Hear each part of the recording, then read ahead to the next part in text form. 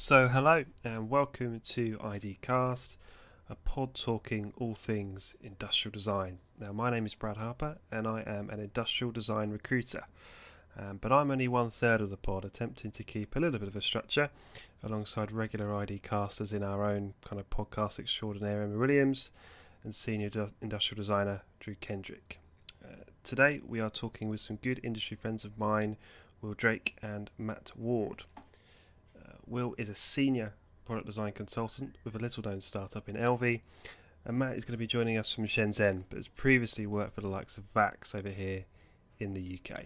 So go grab yourself a drink. Matt is hopefully going to give us a little bit of light at the end of the Corona tunnel, and we're all going to try our best in avoiding breaking any NDAs. So thank you. Enjoy.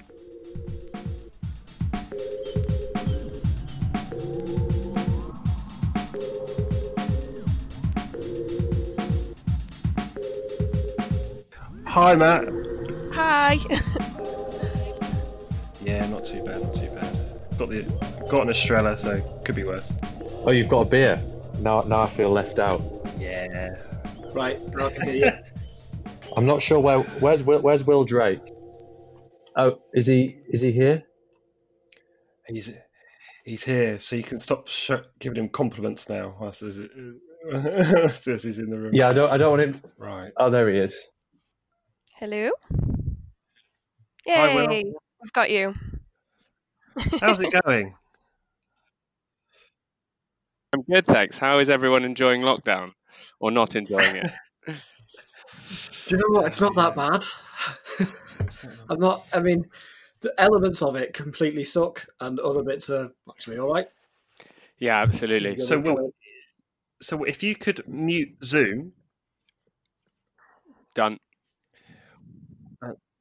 and how's it? You're doing up a flat, aren't you? This is what Instagram keeps telling me. Yeah, I am. This is I've done this room nearly. As you can see, there's still cupboards to be sorted out. But yeah, outside this room, it looks like a bomb's hit it. There's walls being knocked down and everything. So yeah, it's absolute carnage at the moment. So actually, lockdown's quite useful because I can crack on with it. So Excellent. So yeah, Good stuff. And how's it like being back in London? yeah, good. I miss the sort of joys of Hong Kong. Hong Kong more than China. But yeah, it's nice to be near mates and family and what have you. Although I can't see any of them at the moment. So yeah, it is good to be back. It is good to be back. It's weird. The first week coming back was a real change. Like walking into the office in London on the second day, actually, when I realised, oh, I don't live in Asia anymore. This is weird. Was very strange. But it is nice to be back. Because you must have, that was when I was off to New Zealand, wasn't it? Yes. So when did you get? You went to New Zealand just as I moved back, didn't you? Because you dealt with the transfer for the new job. Yeah. Yeah. Yeah, absolutely. God. Yeah. And now I can't even leave the house. Yeah. It's just what's going on. That was this time last year. Yeah, it's mental. Yeah, I moved back in May last year, so it's nearly been a year. I don't know where the time's gone. Yeah, nice. So I'll introduce you. So you know Matt, obviously. Yeah. Emma is our podcast extraordinaire. She works within interior design, but thankfully knows all about Audacity and things like that. So she is our kind of editing guru. Great. And Drew is a senior industrial designer within medical device. Oh, excellent. So I'm sure we'll be talking all about that. And yeah, obviously you know Matt because you worked with him for 3 and a bit years. Lived with him in a factory in the depths of China for 3 years. Is that right? Like, do people crash there as well? So we lived in there's a dormitory block that was for Cantonese and management staff, and Matt and I had a room in there. And then over the period that we were there, we were allowed to sort of do the place up a bit. So I transformed what was the gym into an actual working gym. Before it was just a treadmill and a couple of little dumbbells. But then Matt and I sort of slowly kitted it out over the time we were there. So we had a pretty good working gym by the time we left. And then the common room, they let us put a kitchen in so that we could cook our own food rather than having to deal with factory food. And then we'd escape for the weekends back down to either Shenzhen or I had a flat in Hong Kong that I kept. Yeah. because we could go down in the week as well. So yeah, it was quite a bleak existence, but quite an experience. I don't know how I managed 4 years. Looking back on it, I ended up planning to go out for a year or two, and ended up doing 4. Asia kind of gets hold of you. I've heard similar. Like, how does that affect your creativity though? Like because that sounds a lot like lockdown. Yeah, I quite absolutely, and I think that's why Matt and I are now out of there. Is Matt on the line? I can't hear him. I haven't heard his voice at all. I am. I was just about to butt in and say. You are. I was just about to butt in and say what Will's trying to say is that this isn't his first renovation job. Sees himself bit of a Kevin McLeod. Oh, I once did up a gym and now I'm doing up a flat. I was thinking more Florence Wellingbone, mate, but all right. Yeah, either or, mate. You take your pick. Yeah, Matt. To be fair, Matt and I kept each other sane for the time that we were there, and I think in answer to your question, yeah, it really we weren't able to be. You're much more. Your creativity is coming through much more of an engine. We were engineers basically out there. We didn't have a huge amount of input into industrial design. We had a small industrial design team that serviced our Asian clients, but the majority of the ID would be done by our clients, and then we'd kind of look after that for them. So the experience was much more about understanding manufacturing and getting stuff made in China. And our factory, that it had its downsides, but it was, as Chinese factories go, it claims it's one of the better ones, and I think it could. But at the end of the day, even though it was an Australian-owned company working in China, and I think at the end of the day, when you're majority of your staff, you've still got that sort of Chinese culture in there, trying to sort of push the boundaries and do things differently is still a challenge. So yeah, it was a definitely experience, and Matt is obviously, as you know, still out there, but he's moved into a much more creative role as far as I understand. So I'll let him sort of talk about that. But yeah. If I give you some kind of golden rules to the pod, Will, as you're allowed to swear. So feel free to drop a couple of. Have I already dropped one by accident? I didn't know. No, but just in case. So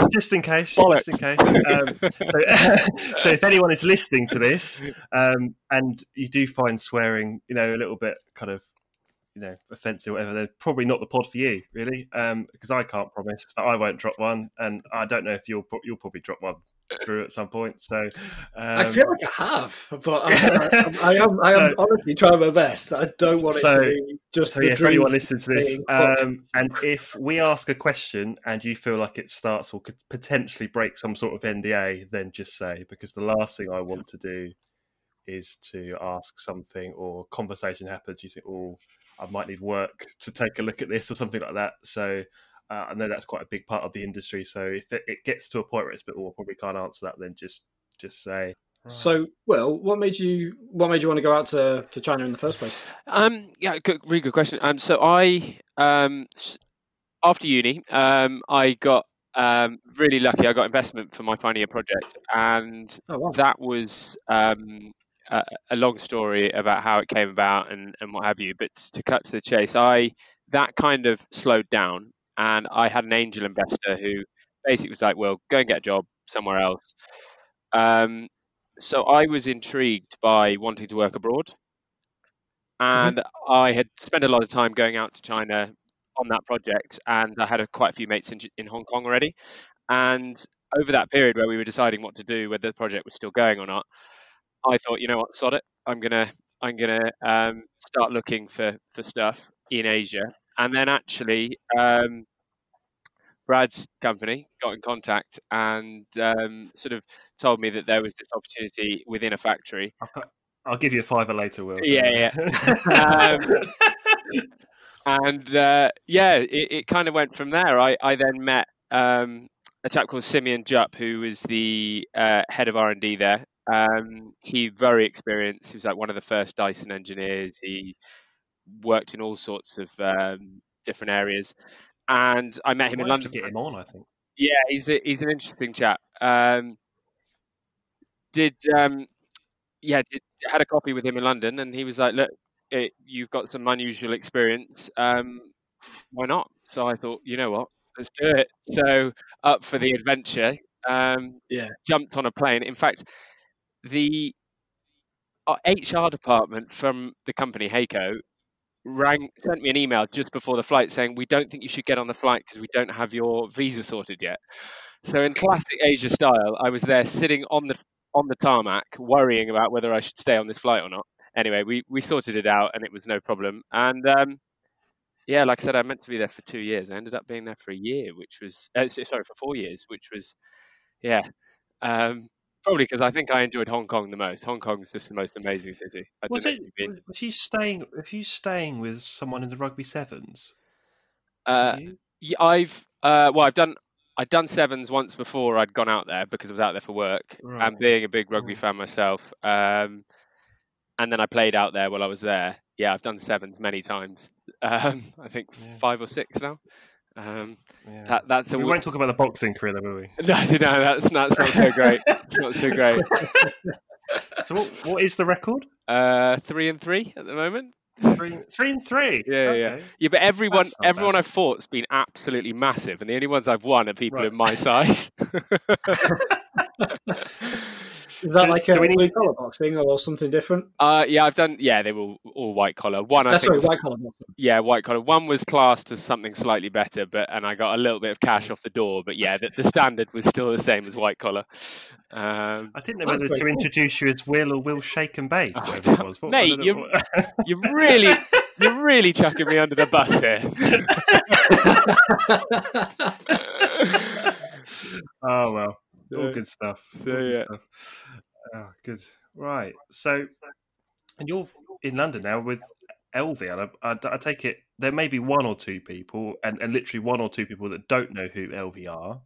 So, briefly, just tell us what you guys do and that kind of stuff. Oh God, I should have rehearsed this if my boss hears this. So we make products for women. Mainly around healthcare. We have 2 primary products at the moment, which is Pump, which is our flagship product, which is a wearable silent breast pump.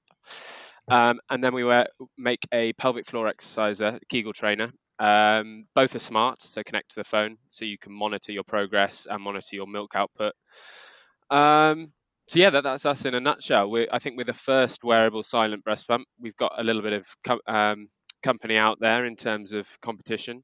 But in terms of the silent area that we claim, we're kind of the first and the only. But I think the big boys will start coming for us soon. So it's about us sort of staying ahead of the curve, investing heavily in R&D at the moment. Not sure. Probably can't tell you much else other than that. No, I'll pick up on that as well because there's the things that I want to reply because I used to work for Medela. Oh, okay. For a year or so out in Switzerland. Yeah. And there was a couple of things, you said about the adventure and everything. That was basically why I went there. Yeah.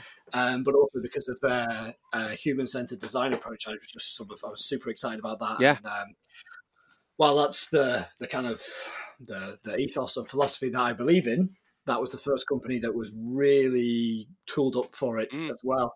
So I had heard of LV because of because of the silent pump. Yeah.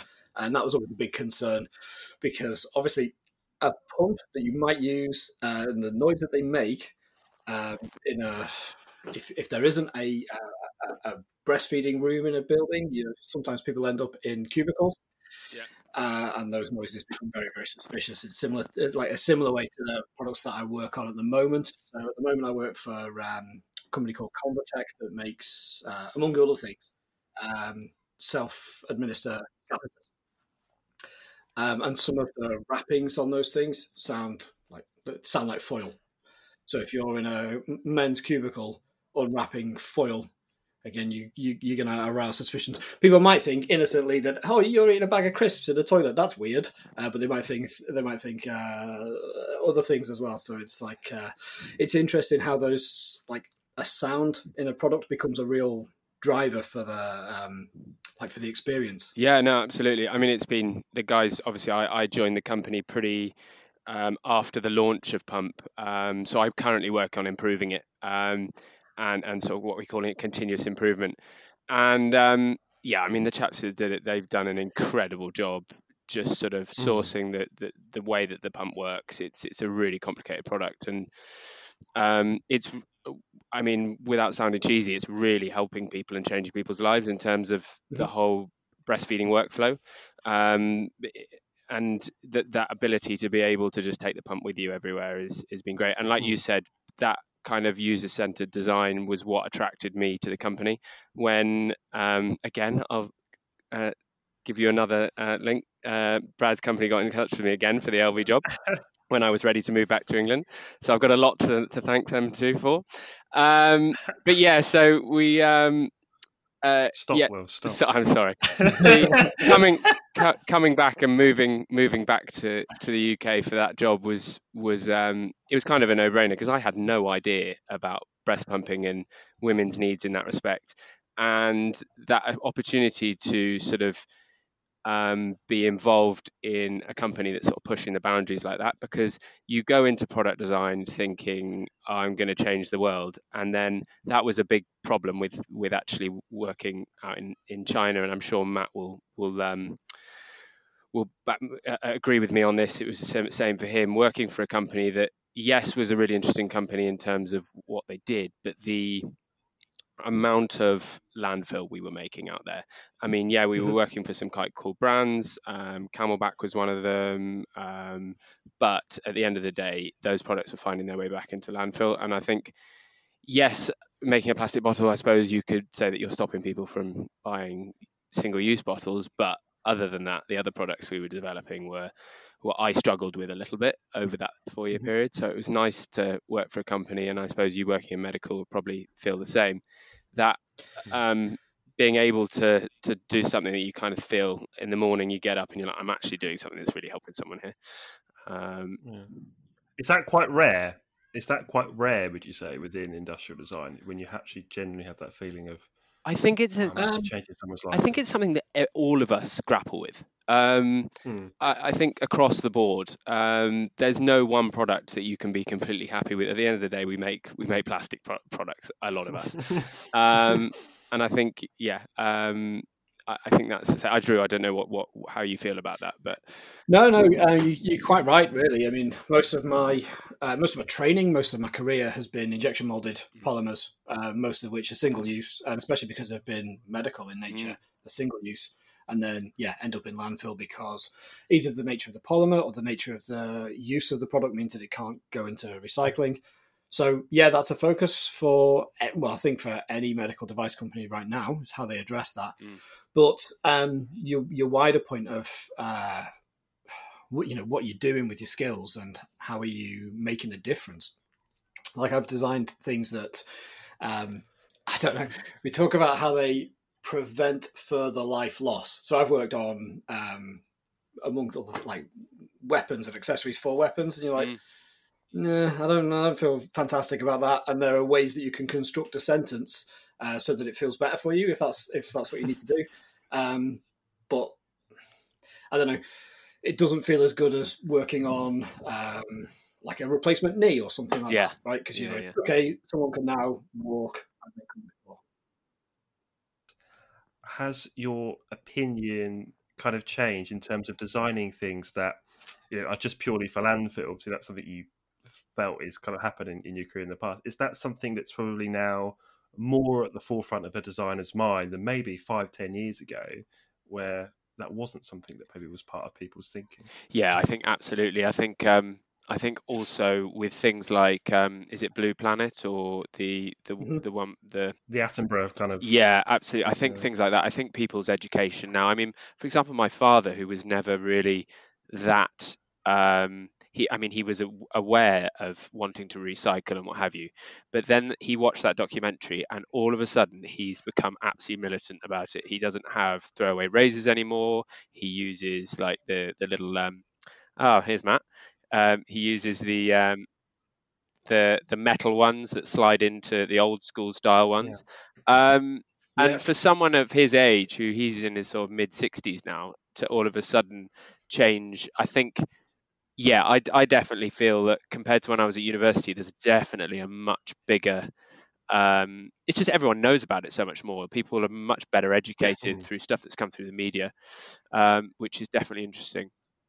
Would you say as well, Will? Would you say there's like a cultural difference as well between China and the UK? Would you say maybe China are a bit ahead of the game when it comes to environmental, or otherwise, like likewise, is the UK a bit more sort of ahead of the game when it comes to environmental issues, or what would you think?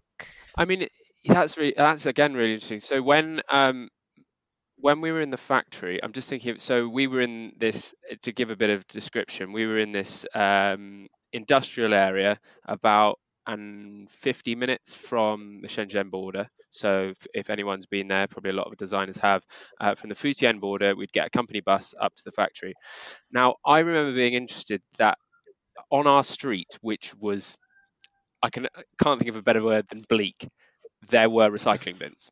Whereas Hong Kong is terrible for it. So you have these big orange bins on the street, they're on every corner, and there's very rarely an option for a recycling version. There's two different types of bins. The orange ones are everywhere, and the recycle ones are sort of every few streets, which I thought was really interesting, that China, in the depths of China, up in an industrial area, that there's those sort of bins are going in.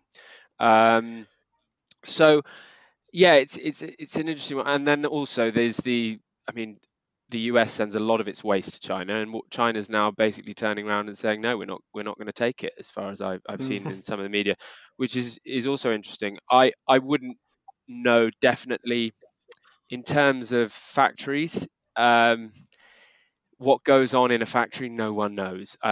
We used to claim that a certain amount of our regrind would be used back into parts, but a lot of manufacturers or a lot of clients would say no regrind. And just for anyone who's listening, regrind is any wasted plastic part is reground back into pellets and then fed back into the manufacturing process. Now, the problem with that is that you can sometimes reduce the structural rigidity or properties of a part. It can, by adding regrind, it just lowers the quality of the part that's specifically been designed in a specific way with a specific material. So a lot of factories are told by their clients to not use any regrind, which is bad, because these clients are probably and these clients are especially big companies are probably promoting the fact that they are sustainable, etc., when actually they're still adding a lot of regrind back into the system. I'm trying to think what the term is. It's called green something is a term for it, where it's that kind of whole we're sustainable kind of facade, but the reality is actually far, far different. Yeah, at the end of the day, for these big multinationals, they've got investors to keep happy, and their bottom line is what makes the decision for them. And it's about, unless you can get more quality out of the part, then you're, at the end of the day, you're going to be doing what the boss tells you at the top. It's definitely getting better. It's definitely getting better, and certain companies are taking much more initiatives. But I mean, the big guys. I'm not going to say any names. I don't want to get sued. But yeah, I'm sure they're not really buckling down as hard as they could on these issues. I think that just often speaks to the sort of the position you're in as a designer, and that you get to make a certain amount of decisions, but ultimately you're limited in how well you can put those into practice, because there's wider things at play, like company policy or demands on the material. So the thing you mentioned about regrind, certainly in implantable medical devices, it's not approved by the FDA in a lot of the time. So even if you could get the same performance out of that molded part, you wouldn't be clear to use it for anything. So, and then again, the effects of doing that even in prototyping mean that you're limited in the knowledge you can gain. So yeah, there's things like that. There's usually pretty reasonable justification behind them. It's just that your ethics sometimes have to take a walk. Yeah, no, absolutely. To get the reality through. Just to get Matt in whilst he's here. Can you hear us, Matt? Everything okay? You back? Yeah. What happened? What happened? This is, I don't know, but this is the second coming. I'm back. Yeah, I was getting. I think the VPN. I had an issue on my phone with the VPN. Classic China Wi-Fi VPN issues.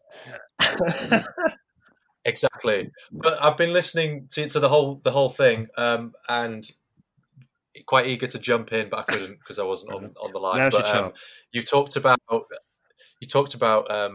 recycling materials, and Will touched on closed loop material. But towards the end of my time at HAECO, I actually got quite involved in following what was happening with our scrap material, so I can talk a little bit about it.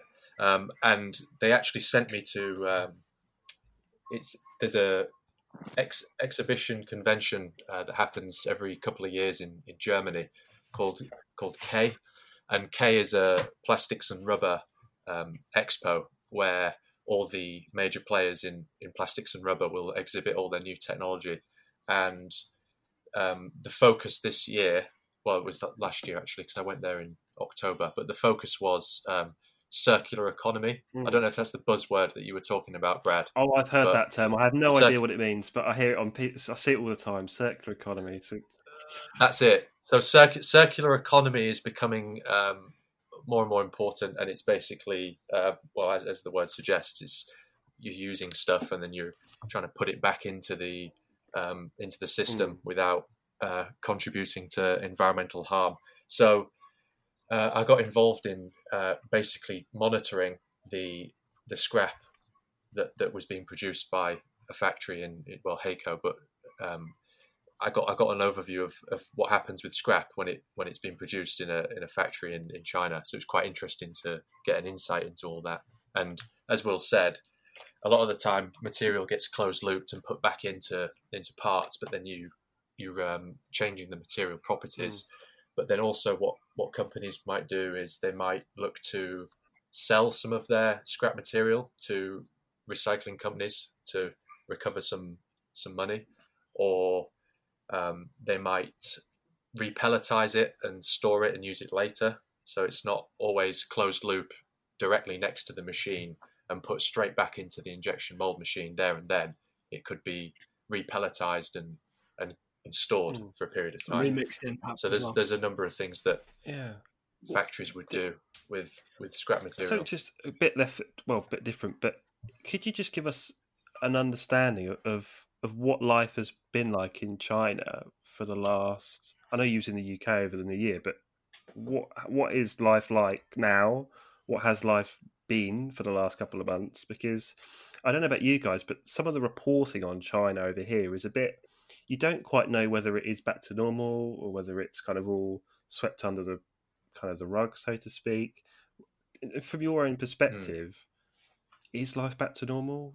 Hopefully you can give us a bit of a light at the end of the tunnel in terms of what's going on.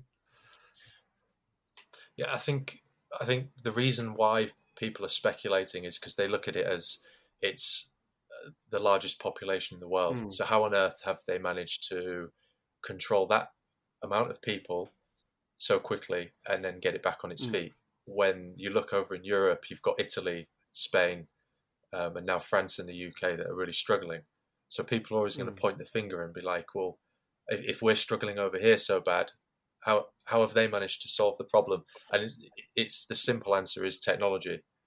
We don't have the technology in the West that they have, in the software, the machine learning like databases that are tracking all the people, and they're using their contact tracing everyone basically through WeChat. That for those that aren't familiar with WeChat that are listening, it's basically a smartphone application that was developed by a Chinese company called Tencent, and its basic function is a chat function, how we'd use WhatsApp. It's a one fits all, isn't it? But then it is, because it does everything. So you can, I don't know, you could book movie tickets or book a train on it, or you could send money from your bank to a friend. So it's like a life tool through one single app.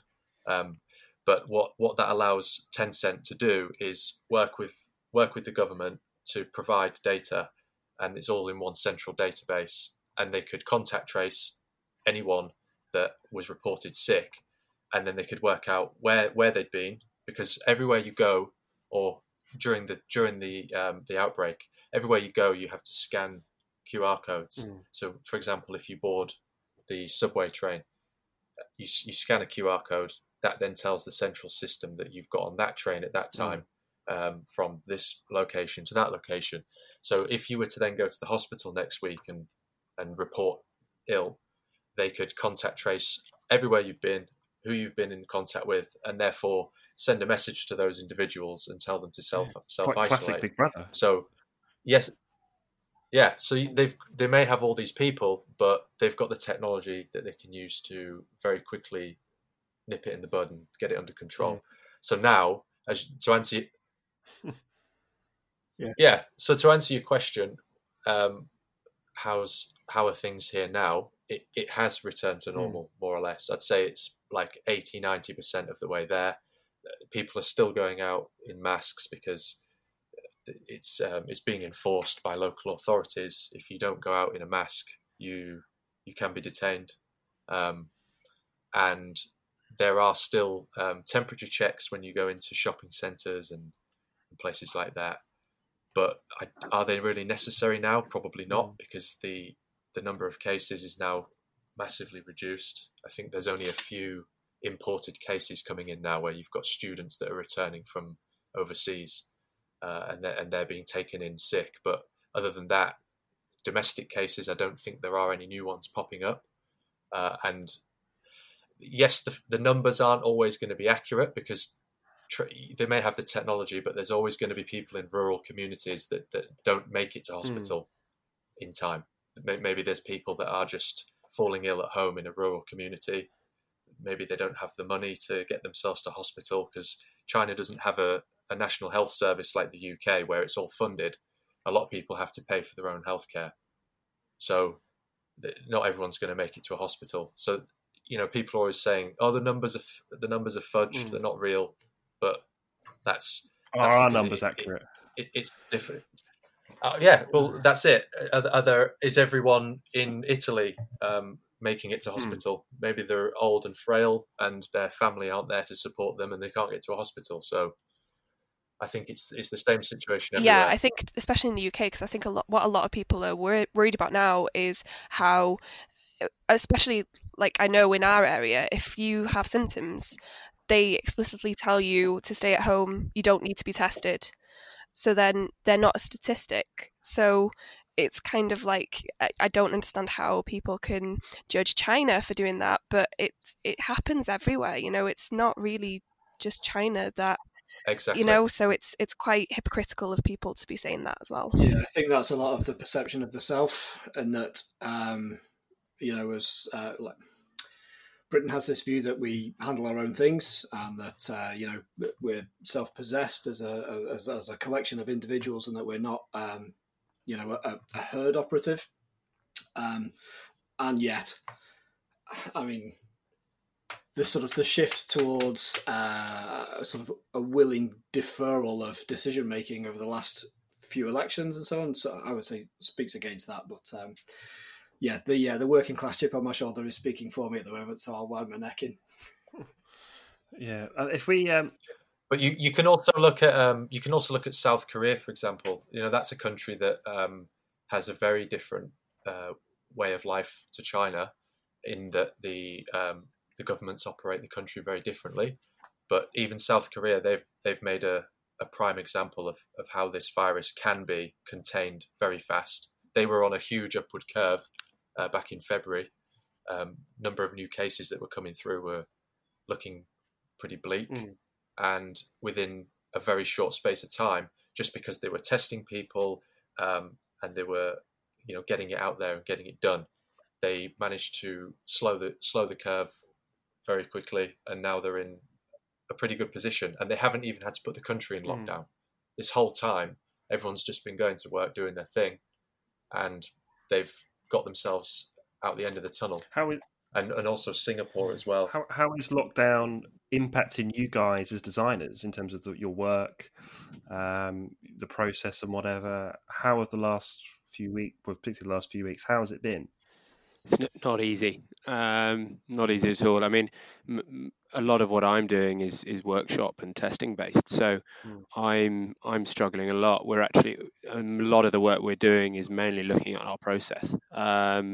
Because it's just, I'm lucky that I've got quite a few tools here, and I'm able to, with the house building going on, I'm able to get on with a few bits and pieces. But the lack of being able to prototype as easily and test with the test equipment that we've got is not easy at all. You can do CAD, yeah, of course, but I think every designer will tell you CAD's only gets you so far. It's actually having the part in your hand that makes it possible to really understand if you're making the right steps towards a good design. So yeah, it's definitely been hard for me. Yeah, is there also a concern that, if this goes on for a long period of time, is anyone going to buy my product? Is that part of people's thinking as well, or is there still an element of comfort of we'll get through this? And I haven't got as far as. I mean, I don't suppose that affects medical devices in the same way, because the demand for that is, in terms of from an individual's point of view, that's steady. But there will be designers out there for sure that if you're 100%, a consumer product, for example, you must be thinking, crap, no one's going to buy this. No one, that must be a problem and a concern. I can imagine, and I'm just guessing here. I would say that consultancies are probably going to get a lot harder hit than in-house design teams, because in-house design teams, assuming you're in a company that's of a certain size, you're always thinking, right, once we're out of this, we need to have a products ready to go. So you need to keep the design process ticking over. Consultancies are probably losing their work. I mean, a consultancy project can range from anything from a couple of weeks all the way up to however long it takes to get a product all the way to market, depending on how much they're taking on. But I can imagine that, if they're not, if those smaller projects are not going to be coming in as quickly. So I can understand that consultancies are probably getting very worried, whereas in-house design, I mean, for example, we're definitely no one's being let go. No one's on furlough within our team. Everyone's sort of full steam ahead. Let's try and keep things going as much as possible to get products out, because we're still a startup, so we need to keep investing on the next product. Because we can't just rely on our. There's no concern around funding or that kind of thing. Well, that's very positive. Yeah, no, I don't think in terms of funding, that shouldn't affect you guys. Yeah, it shouldn't affect us. I mean, that's probably above my pay grade to know all of that. But from what we've been told, we're like, guys, business as usual. Keep doing as much as you possibly can. We know it's hard, but we're here to support you. We're at that level now where we've started employing enough project managers and what have you who are able to kind of look at how our workflow is and try and give us the support we need to keep going, which is good. I think if we were smaller, it would be really tough because you'd be at home. You haven't got someone there to bounce ideas off. The one big problem, though, is Zoom meetings. There's just too many of them. I don't have time to get on with my own work. Yeah, I don't have time to get on with my own work because I'm in a bloody meeting. And I think that's not just me. I think that's across the board. Every industry, every company. That I've spoken to. Zoom are going ka-ching, but everyone else. Yeah. What about over in China? We've been using Teams for a while now, and we've all been getting used to doing these kind of video calls. And because the nature of the business is quite international anyway, it means that we do have video conferences quite frequently. But I'd say I'm at the opposite end of my project work at the moment, in that we're basically planning over the next 10 weeks. We're planning the far horizon pipeline stuff. So not even the products, maybe not even product areas, but what are the things that we need to go and research? What are the trends? And that's a lot of discussion. It's a lot of desktop research and that type of thing. So it's fine. It's good. Works better at home, which is why I'm maybe in a minority here for this in terms of doing creative work during lockdown. But the things that we're working on are sketches, conversations, and reading. And actually, that works better being away from the office. So it has made us kind of reflect on what's the value of being in the same place, and there's a lot of value in being in the same place at the same time, working together. But there's also a lot of value in being able to go, right, I'm going to go over there and shut down and do this over here. And I'm hoping that we can take some of that with us when we come out of this and be able to be more flexible in terms of not just the wheres and the whens, but like the type of work we're doing. What's the best setup for that? Go and pursue that. I wondered, Matt, have you seen any impact in sort of post-lockdown or in terms of changes to working culture in that way at all? Yeah, not so much in that way, but it's certainly hit business over here, as it will do everywhere. But I joined this new company that I'm at at the end of February, and already, so I've been there for 7 weeks, and already they're having to cut staff. They're having to shut down portions of the office that they're leasing in the city and move people to the factory. In terms of the day-to-day work, I haven't seen any impact. People are still going into the office and doing work as normal, but the business is certainly being hit. And this is an example of a business that has a huge amount of cash flow, is doing very well, and is backed by the government, and even they're having to make cuts. So it's not a good time for everyone in China. Is it a weirdly exciting time in the sense of, whilst it is a little bit doom and gloom, everything kind of needs to be rethought through. Everything kind of needs to be redesigned in many respects, because the way that we're going to work and the way we're going to interact is going to completely change. So as a designer, whilst it is a bit worrying, is it also quite exciting in the sense of everything that's going to be changing kind of post-corona? You know, it's not going to be the same. So can there be excitement that you can take from that? Yeah, definitely. I think it'll be exciting when the West gets back to full business again, and they start working with Chinese suppliers again, and we see how, if there's an impact on that relationship, and how maybe we'll do things differently. Maybe ways of working will change. Who knows? But I think that'll be an interesting time when the East and the West start doing business again. Yeah. I suppose even beyond that, though, I mean, this has sort of caused there's the economic effect for sure, but I think I'm interested to see what the cultural change will be and what people, what people want to get back to and what they want to leave behind. As Brad says, for a lot of us as designers, we're sort of trained creative professionals, so change being handed to us, even if it's as you say, like it's full of doom and gloom, you can't help but try and look for the opportunities in it. And the only limiting factor on those opportunities is how ready the rest of the world is to get on board. Same with any sort of new design or new innovation, for want of a better word, is what's the readiness levels for it to be taken up.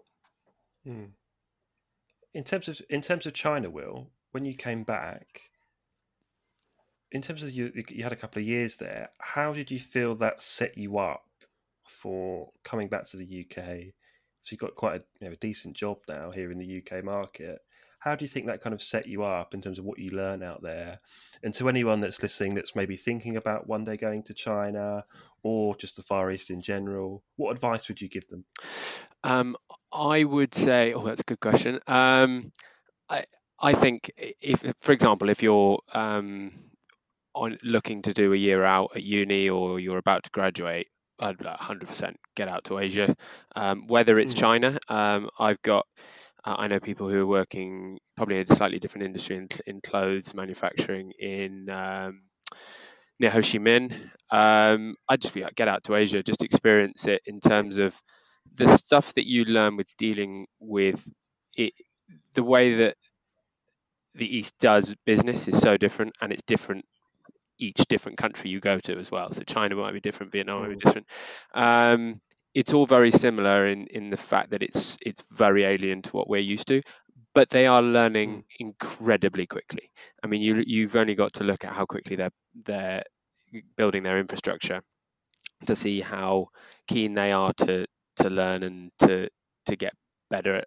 I mean, the Chinese products like phones and consumer electronics that you can buy now are giving your big boys like your Apples and your Samsungs a run for their money in terms of how quality they are and what the functionality in them.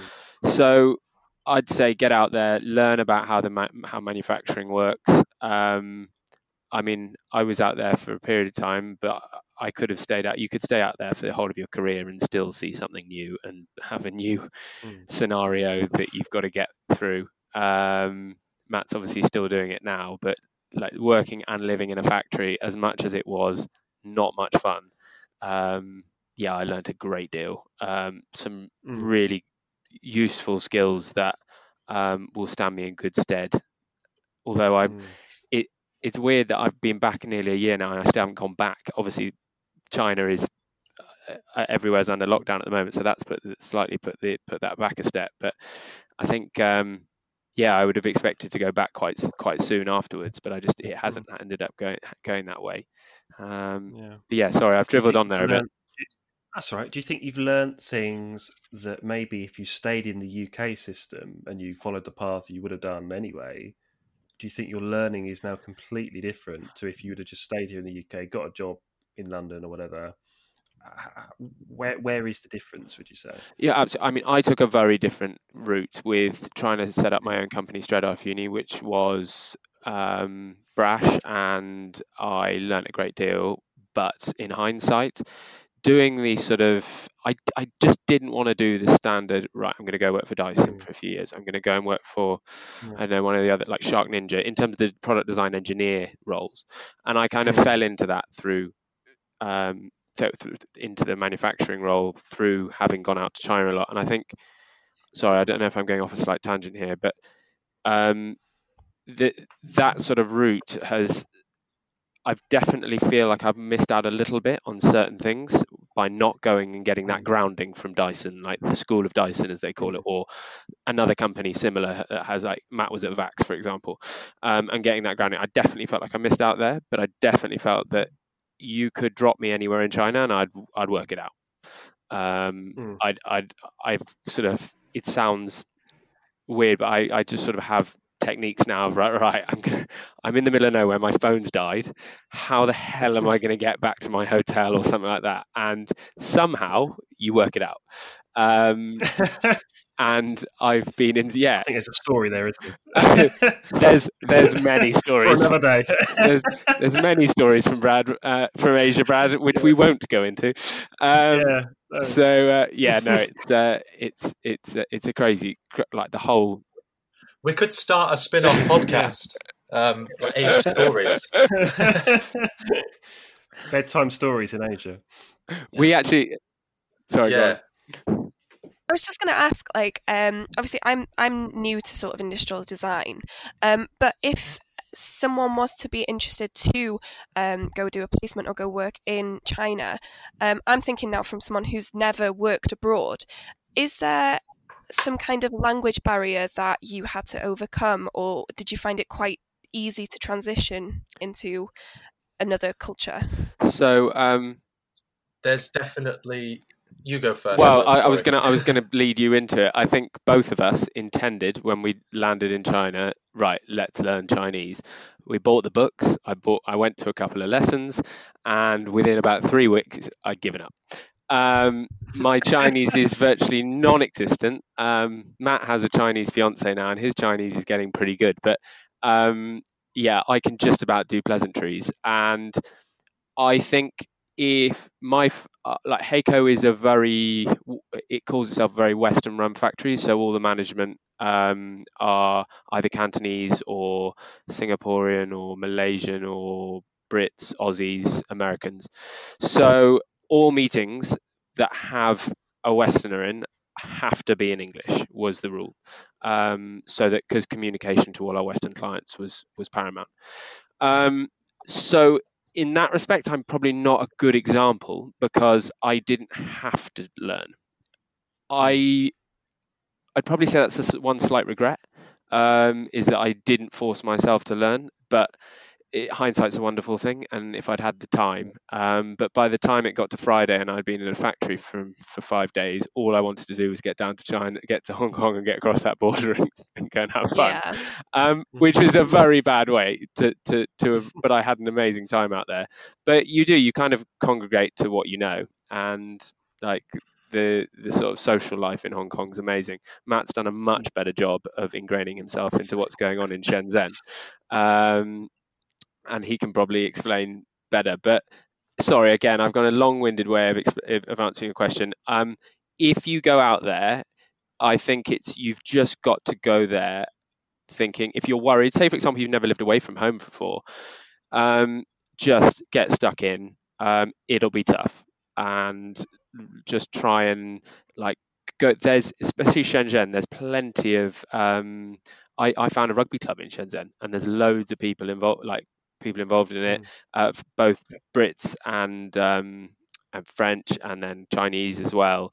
So like I met them. They all speak pretty good Chinese, but because we were stuck up in the factory, so we didn't get to meet sort of local expats in Shenzhen, whereas Hong Kong there was obviously hundreds, thousands.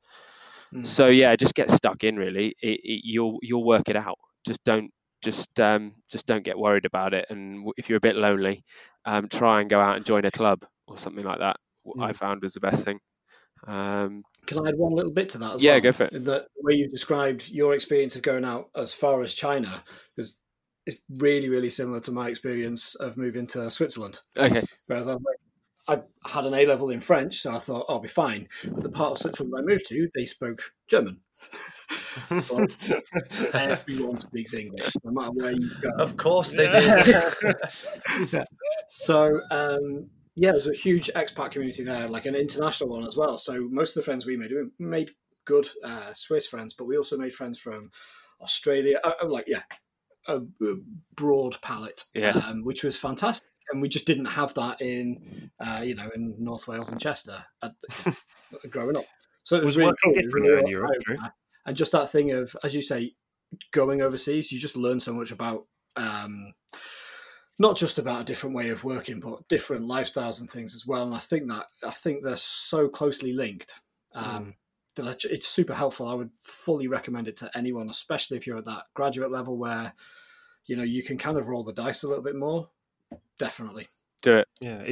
But like I mean, in contrast, I think to give a bit of grounding to what we experienced in China, and I'd assume that Matt's new company is probably a little bit more liberal, but the factory, considering the R&D department was run by a Brit, we had to turn up with no jeans.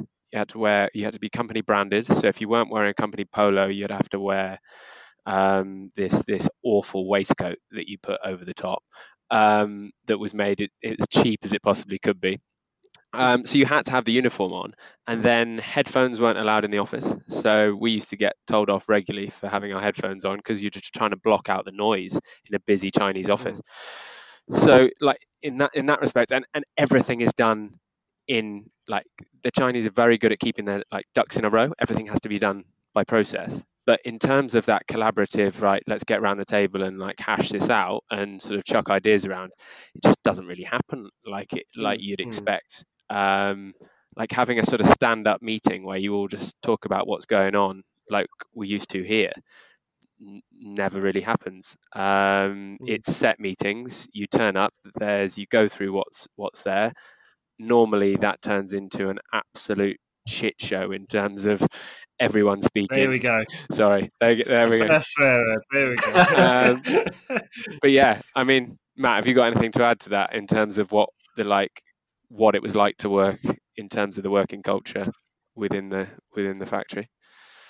In comparison to where I am now, or in comparison to... I was going to ask you what it's like in your new job, just because my only experience is HAECO. So I was wondering if HAECO is just specifically old school in that respect, and whether your new place is much more sort of relaxed and sort of liberal in that side of things. Well, what you said about how in the UK we'll often stand around a table and sort of hash out a problem, that's definitely a a cultural thing I've noticed. What you said about everything being done in a meeting, that's definitely often the case out here. It's a lot more scheduled, and time is allocated to sit and solve a problem rather than it just being on the fly at someone's desk. But this new company I'm at now, the design team is being led by a Korean chap who has a lot of experience in large companies all over the world, and he seems to be running things a little differently to the traditional Chinese way of working, and he sort of encourages that more spontaneous chat. Like he'll be walking around the office and he'll just come and drop in at someone's desk, and we'll start having a chat about a product at someone's computer screen, which that was different from what I've experienced elsewhere in China. So that's good. That's like a sort of step forward in terms of what we're used to, which, as like I said, it surprised me when both our managers when we were there were both, one was Aussie, one was Aussie, one was Brit, and then Simeon is also. So you'd assume, I suppose they were at the level where they weren't sort of really like the mid-level employees weren't, or lower level employees like we were sort of being encouraged to have that sort of collaborative, sort of more creative thing. But also, I suppose, back to Drew's question from earlier on, we weren't doing hugely creative work. We were running through the checklist. Right, this is what needs to be done. Let's get this product to market. So I suppose exactly that's kind of the other side of it. Everything's very process driven, so it made sense to go through it in a more structured way rather than at the front end when you're designing a product, whether that's in-house or in a consultancy. I think you need that more creative, open way of working. But we were going from A to B, weren't we? Realizing a concept, realizing a product that had been brought to us in a state where it's already been designed. We're just making it happen. Is that down to personal preference, so in terms of working in a process-driven place or working in somewhere that's a bit more creative and a bit more open? Is that just down to personal preference as a designer? Yeah, definitely. I think so.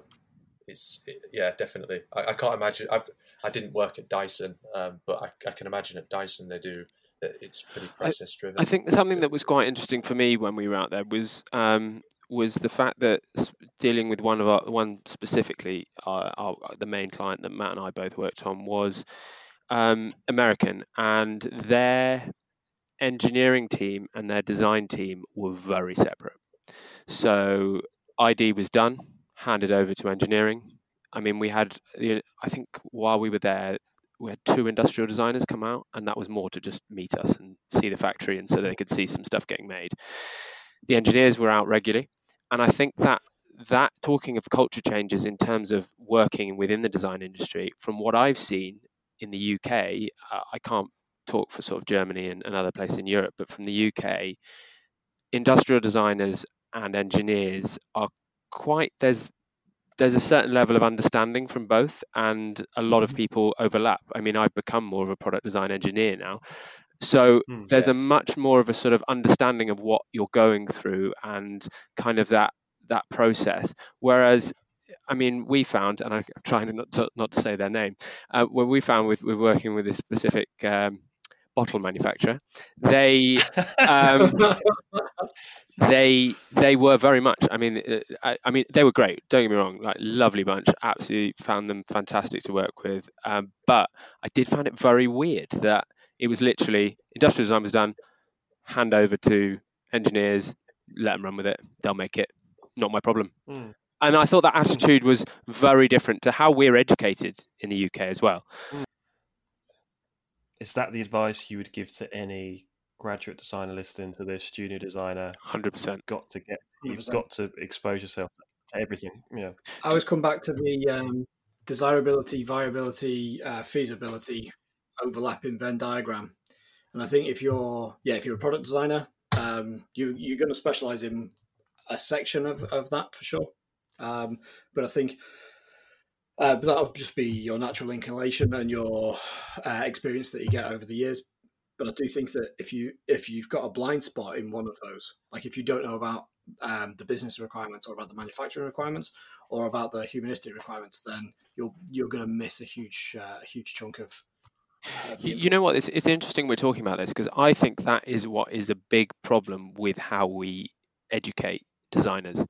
We sell, and I don't know if you guys would agree with me, but it's sort of sold this idea that you're gonna, I don't know, when you're at school, you kind of see all these cool designers. I mean, I wanted to be a furniture designer when I first started, and then I realized that actually there was consumer products was probably where more of the jobs were, and I was more likely to get paid for.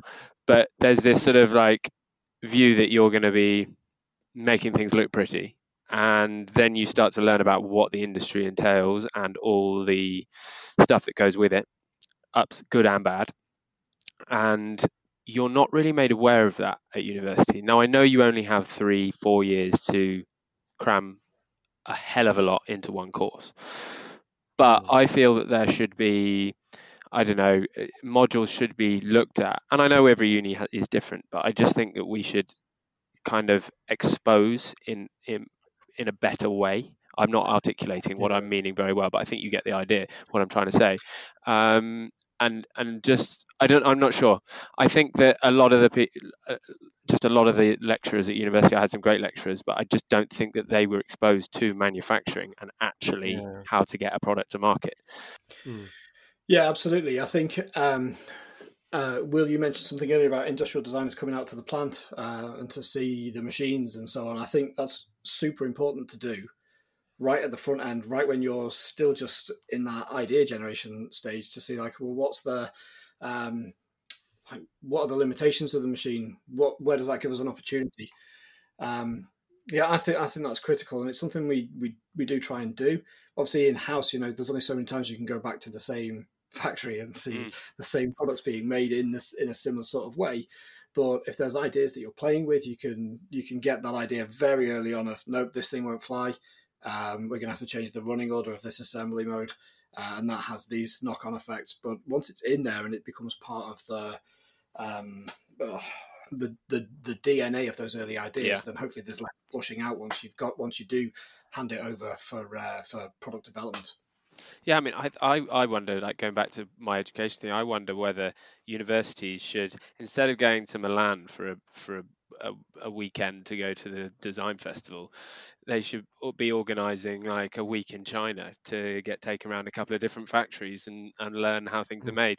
I think that our industry is very there's a lot of fluff, I think we'll all admit, and I think if the more of the more creative side of stuff, and don't get me wrong, I miss not doing as much of the creative side, is grounded with, as Matt was saying, with a bit of just manufacturing. It doesn't need to be extensive, just a little bit of manufacturing nous of how things fit together, and as you said, just simple, like, I mean, there wasn't a mold making module at uni, not mold making, but just like design for manufacture. Like, we didn't have any of that. We were just sort of, I think we were taught in a bit of CAD. Did you? Like, we were missing that. But I mean, I remember working my absolute backside off all the way through uni, and we couldn't have fitted another module in, but we could have definitely lost a couple.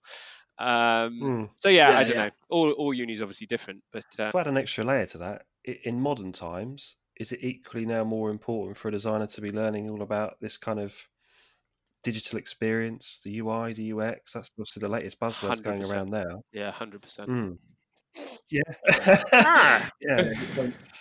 So it's that classic thing. Always pops up on my LinkedIn of someone, an industrial designer moaning that digital design is taking the word product design. But for any graduate going through the system now, I take it, it's equally as important to learn about this connected experience. You talk about the pump, and that has a digital element to it. Is that equally as important as learning how it's actually physically made? Massively. I mean, I being at LV, it was the first time I've dealt with, I didn't really know what firmware was. It was just something I updated on my phone now and again when I had a device that worked with my phone. And I was like, what a pain in the neck. Now I understand actually that it's vital to getting one to talk to the other. And yeah, I think Yeah, absolutely. I think 100%. We live in a connected world now. Everything is being made smart.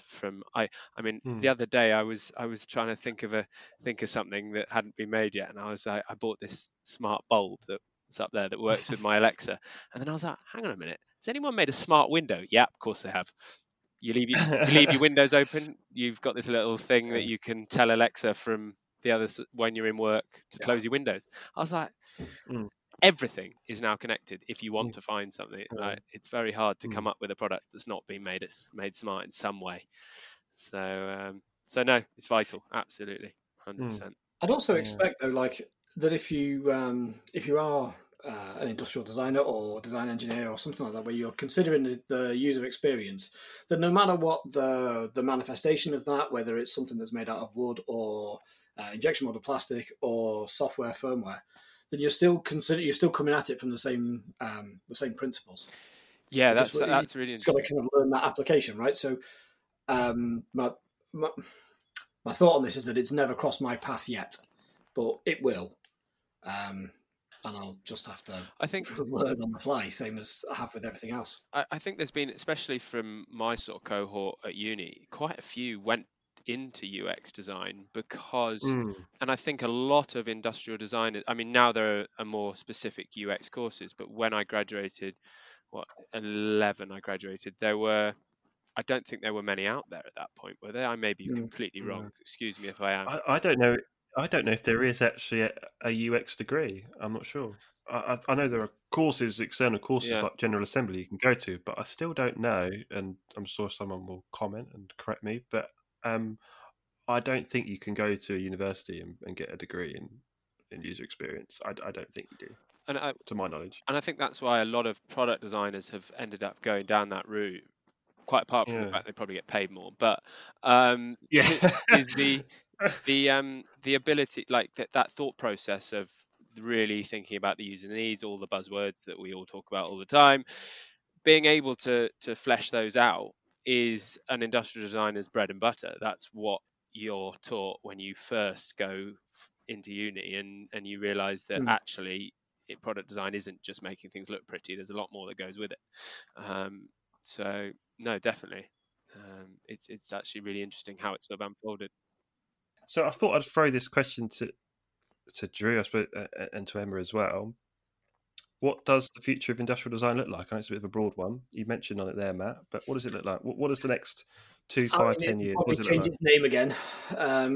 It seems to change its name, or the overriding presence of jobs that occupy that space changes its name. Everything was a design engineer when I graduated. It was a product designer before that. In terms of the things that were showing up on my radar. But yeah, there does seem to have been more of a pronounced split. That may be just so that it's more driven by search engines, and then I think similarly this UX business is probably more search engine friendly. So it's just naming culture. The idea is that you are coming up with solutions to problems that people have, and if you're doing that, I don't think the medium really matters. I'd be interested to see where we go after UX, whether that's a swing back. We kind of mentioned earlier about the disposable nature of a lot of the products, and really I'd be interested to see what the knock-on effect of design skills are for that. You mentioned safety razors and how your dad started using a safety razor. Well, a couple of years ago, I did the same thing, and I've rebelled back into hipster douchebaggery as much as anybody else.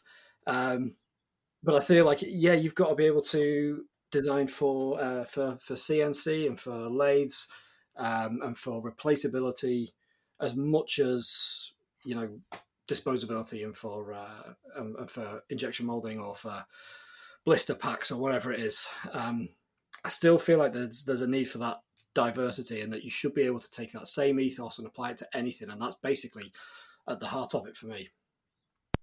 I think I agree with you there with sort of like the environmental impact. I can't sort of speak obviously from the industrial design sort of point of view, but I know, like, going off on a tangent now, like my industry in interior design, I'd say in the past 5 years that I've been in interior design, it's every year it's more and more focus on the environmental impact of what we're actually designing.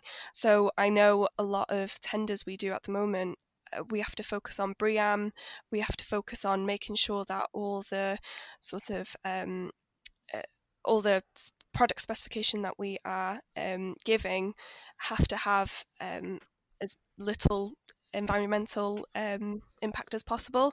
And I think that's sort of across the board, really. I don't think that's restricted to just interior design. I think that's just everywhere now. I think it's industry, yeah, really. So I think that's probably where everything's headed. I don't see it sort of slowing down anytime soon, really. Will?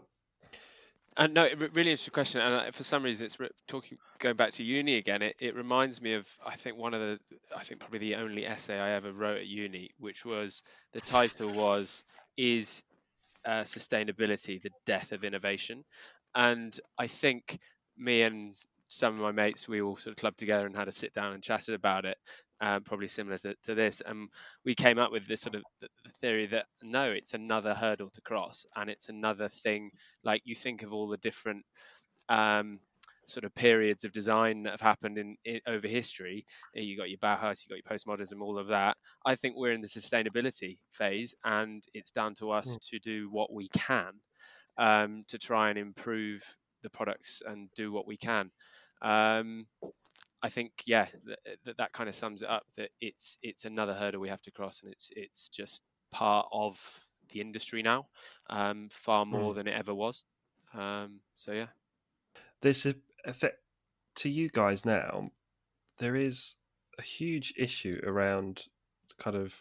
It may not be the case over in China, Matt, but there's a big issue here about the manufacturing of ventilators. And I thought I'd be interested to get your take on this, actually, because the government's approach has very much been, let's get the big players, they can manufacture it en masse. They've not necessarily gone down the route of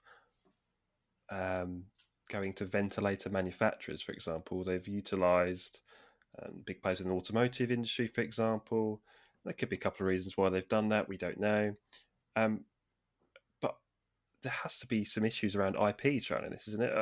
What from your experience, obviously, Drew, Will, kind of medical device design, I suppose ventilators come within that. The thing is, there are patents and IP that should just be open sourced and shared and manufactured, and bypass any of the ownership and the bullshit, and just get on with, you know what, this thing might not be the 100% best newest version, and if you guys want to tinker with it, that's fine, but open source the shit out of it and just get it made. Absolutely. I think the biggest issue is obviously, you've got to, how are you going to case this part? Is it going to be, it has to be an off the shelf, out of body case, because you can't, by the time you've like sent the designs to tool, that's like 6 to 8 weeks. You've then got all the process time of like any other consumer product that we make, like all the time qualifying the tool, making sure that everything's in spec. You just can't do that. So whatever design is out there, the internal components, obviously the what's the word I'm looking for, the suppliers for that are going to be stretched, but the biggest problem is what are you going to put it in? It has to be something off the shelf, and even if it's off the shelf, there's surely only one tool for it somewhere. Like that intrigues me of how companies are going to get around that side of it. Yeah, so these numbers, 20,000 ventilators. Well, there's just so much design verification and documentation, which is why it's just use things that are already approved. Exactly. Maybe not the hot new shit. So these numbers then, that's at 20,000. Is it feasible?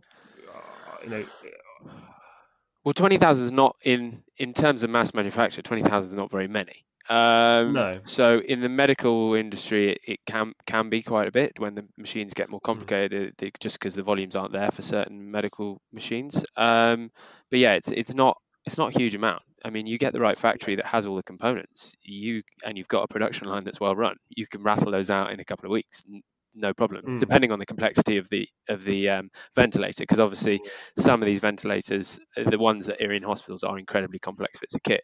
But you can see that some of the hacks that have been out there, that I think I saw one that Virgin had put together that was literally just taking a manual sort of squeezing ventilator, and they just made a mechanical cam that squeezed it.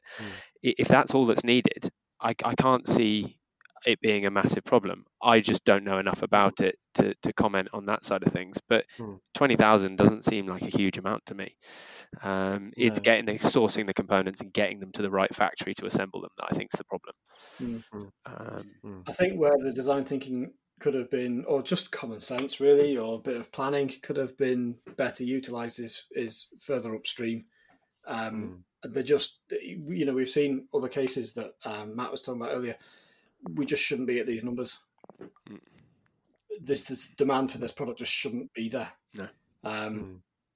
And with joined up thinking, this wouldn't be a conversation we'd be having, and that's the real kick in the bollocks about it all. Is that it's been proven in different countries that it was avoidable. Absolutely. So, from a general business perspective, is it a case of this is just going to be a complete unknown, almost write this year off?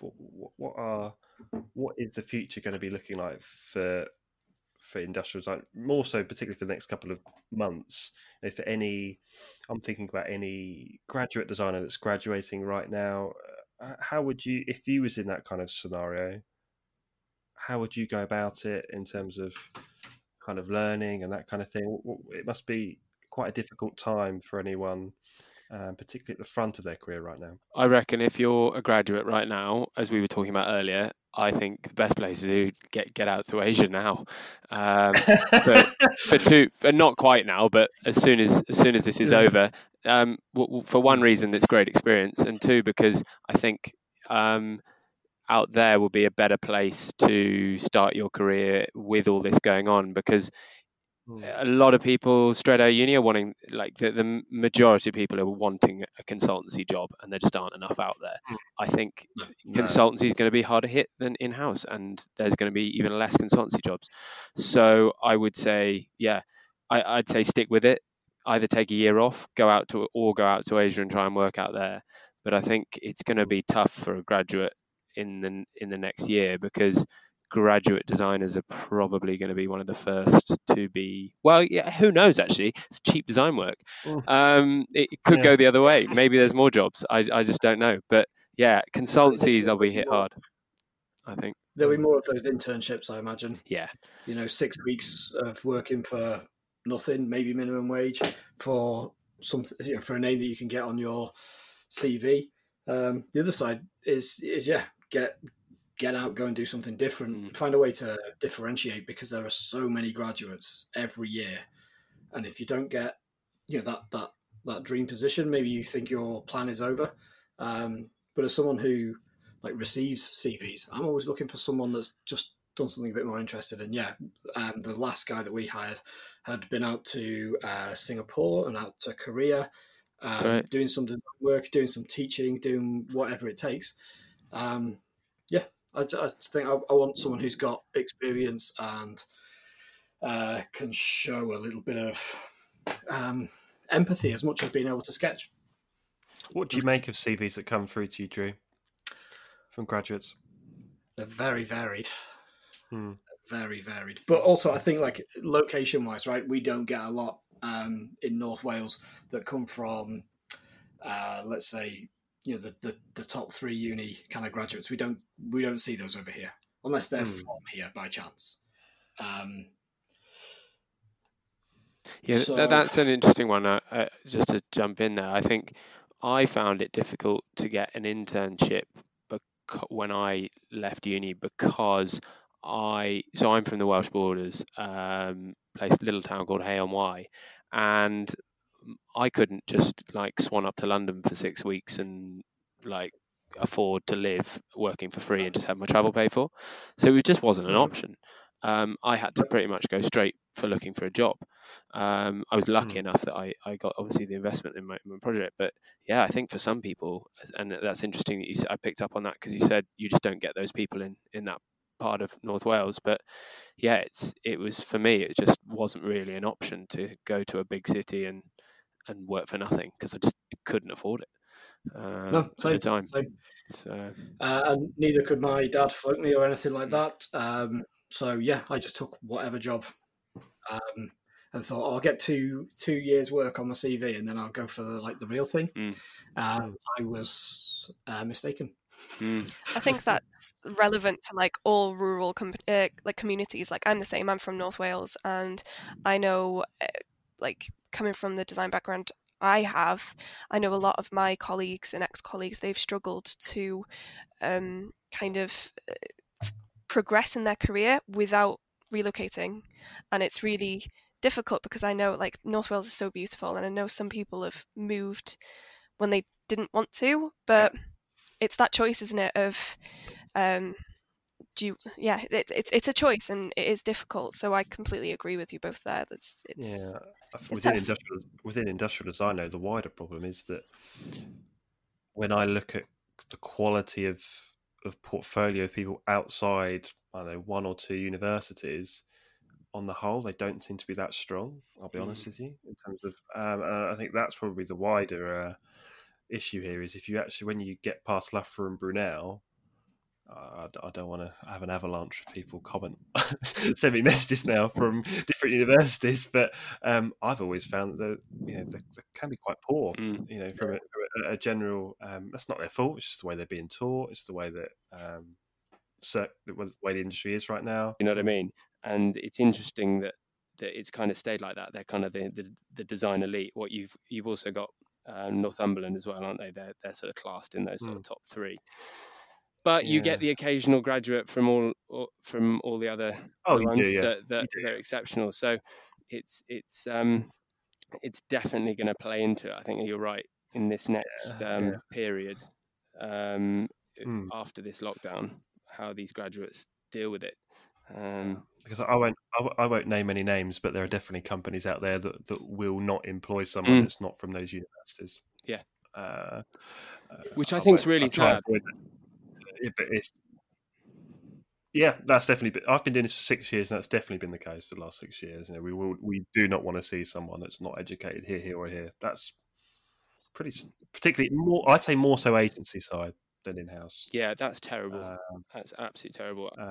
I mean, I get it. I've definitely seen that. I get it that they've got a hell of a lot of, and I mean, Drew, you were saying you get portfolios to look through, and I get it, they're getting a hell of a lot to look through, but I just think that's quite short-sighted. Obviously, says me who went to UWE and got a chip on my shoulder. But anyway, I think that is a bit short-sighted, but yeah, I suppose that's just the way it is. Finally, what is the one bit of portfolio advice you would give? I mean, I don't know.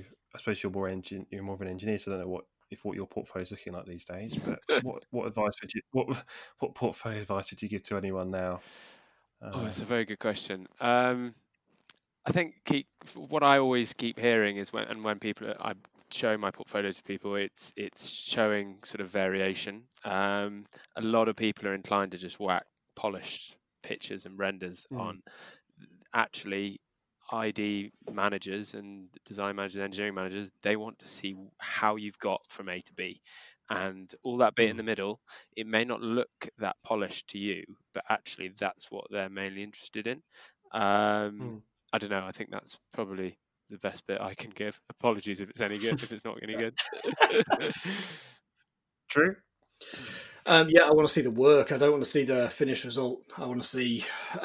It doesn't even have to be from one project. A finished glossy render is always exciting, right? Because it shows the final form and all of that type of thing. But I want to see, like, what's the bit of research? What's the use steps, and how have you used that to make decisions? I want to see what have you learned and how did you inform decisions, and then what did you pull out of the end of it, rather than just loads of nice looking renders, be it by hand or by Keyshot.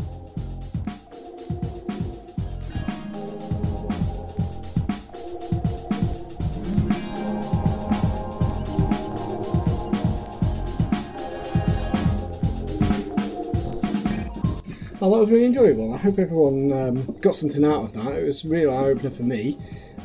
Special thanks to Matt and to Will, and sorry that we lost so much of the audio from the interview, but luckily I think we got through. We covered some good ground, and I think we'll have to have both of those guys back again. Special thanks to Brad and to Emma, without whom this thing just wouldn't exist. And thanks to you all for listening. That's very cool. If you could share it and give us a shout out, give us some comments, ask us some questions, get involved. We want to try and make this a live and interactive type of gig. So cool. Peace out. See you later.